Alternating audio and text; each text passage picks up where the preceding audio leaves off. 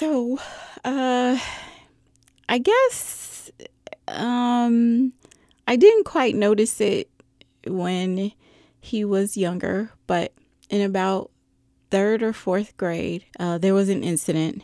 The teacher said that he was crying. He was having outbursts crying in classes. That was the beginning of, I guess, me noticing that something was going on.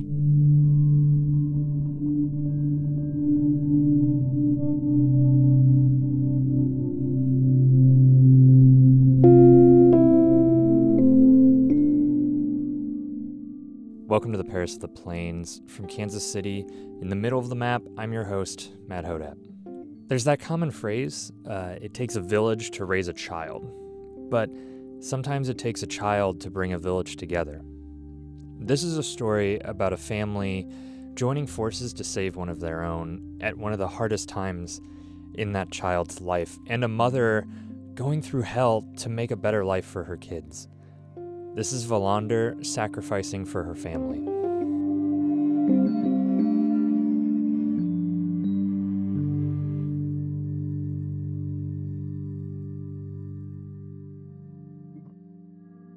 He wasn't participating. By this time, it was middle school. The teacher was saying that he would take a book and close himself off from the rest of the class.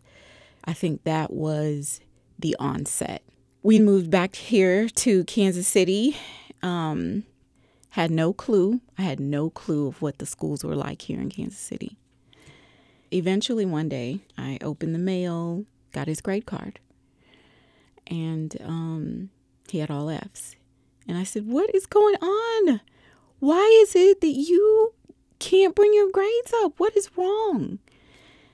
He was doing the dishes at the time. Let me backtrack a little bit. One of the things that I noticed when we were in Washington State is he would be doing the dishes. It seemed as though it was either every time or every other time he would come out with some cut. Of course, he would say, well, a glass broke or a plate broke or the knife cut me. And I call myself at that time a bubble-headed parent because I was like, okay, because that happens. You know, that certainly happens. What I didn't pay attention to was every time. So I was so busy trying to finish school and take care of the other boys that I didn't pay attention to what was going on. The day that I was fussing at him about his grades, he almost ran out of the kitchen into the bathroom. I was not 3 seconds behind him. And he had already made 4 cuts on his arm. And immediately I went into hysteric mode. Oh my gosh, what is going on? Why are you doing that? Why? I had heard about cutting. You hear about it. But until it comes home to live with you, it doesn't mean anything. Doesn't mean anything.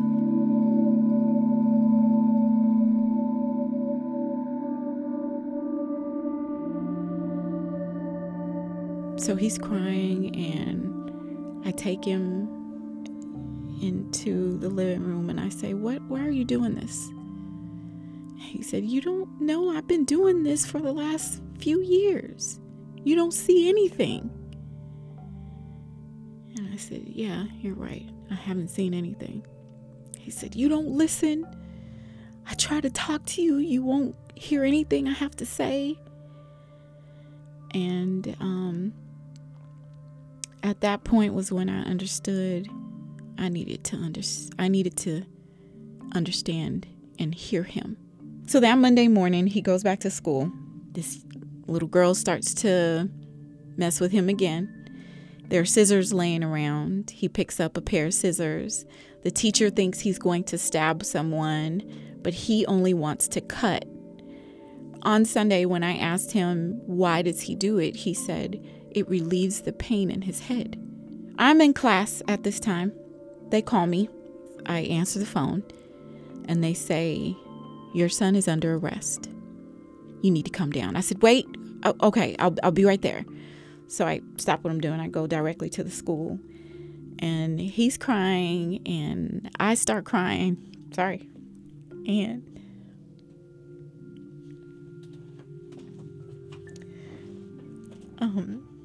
I say to them, don't arrest him. He's going through some issues. And they said, they were really kind of matter of fact. What issues? I said, well, I think something's wrong because he's been cutting.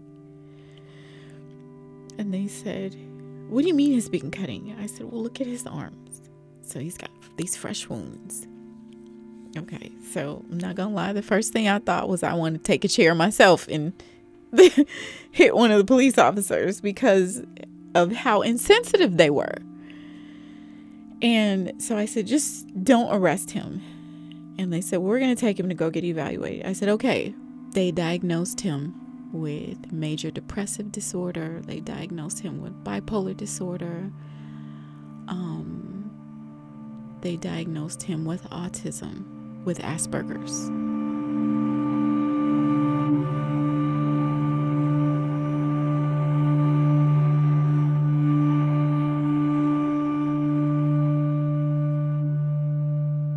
He would not go back to the hospital, but he would go to a particular psychologist that was very good.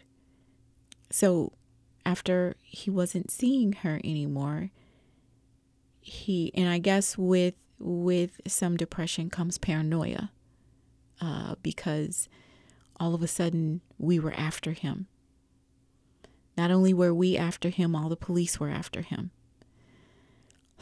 When we started seeing another psychologist, she said, it is in his head. And what you can't do is you can never buy into what he says to you.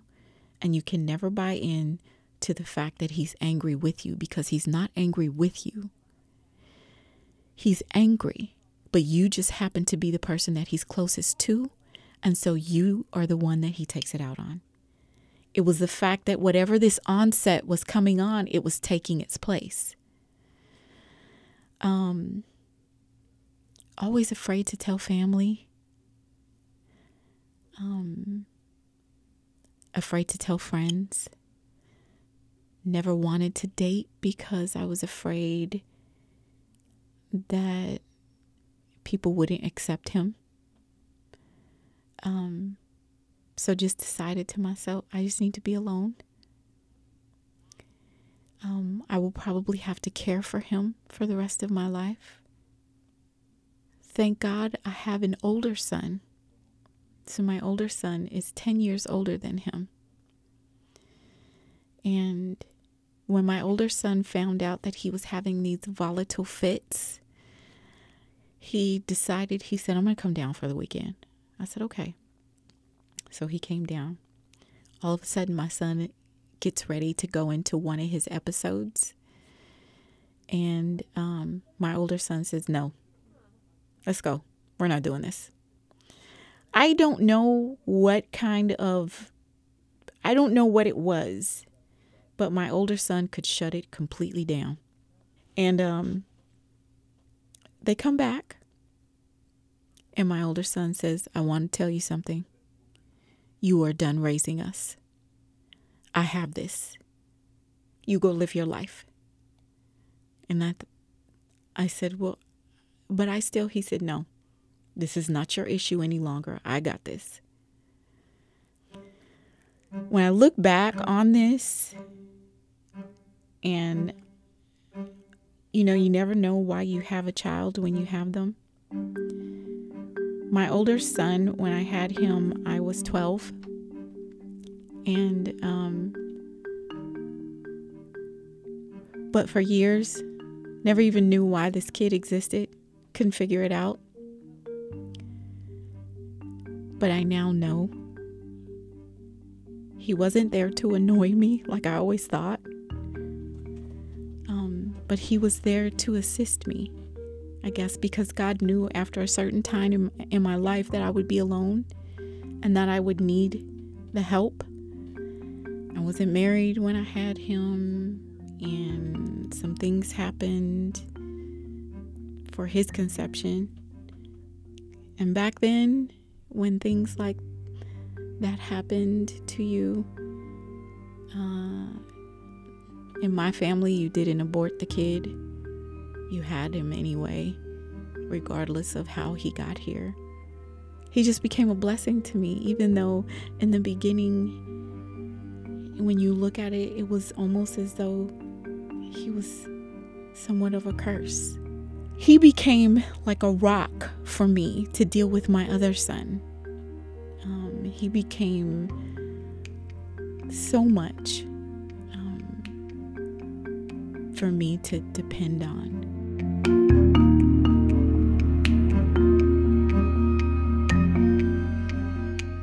As I'm jumping ahead, my son with the mental illness is 26. He's able to maintain his own place. He's working. So he's at a good place. But I guess mental illness is progressive in either one way or the other. So it's progressively worse or it gets progressively better. And so at some point I saw it get progressively worse. But at the stage that we're in right now, I can see it getting progressively better. I had to go back to school to get a master's in special education because I wanted to know what was going on. I wanted to make sure that they were not railroading him in school. I wanted to make sure that any other child I came across that had any kind of illness or was dealing with any academic deficiencies, that I could see it. So my son has taught me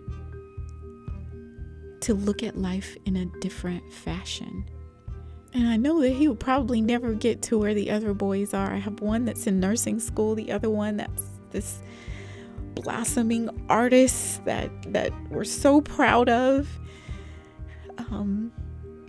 One that is a union organizer.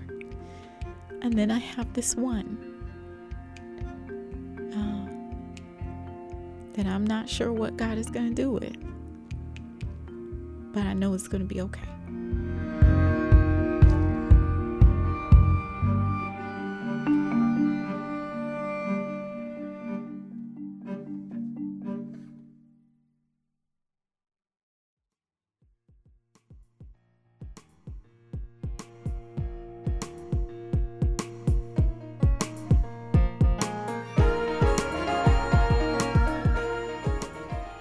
Thanks to Valander for sharing her story with us. This story was recorded in the studios of KCUR 89.3. That's Kansas City's NPR station.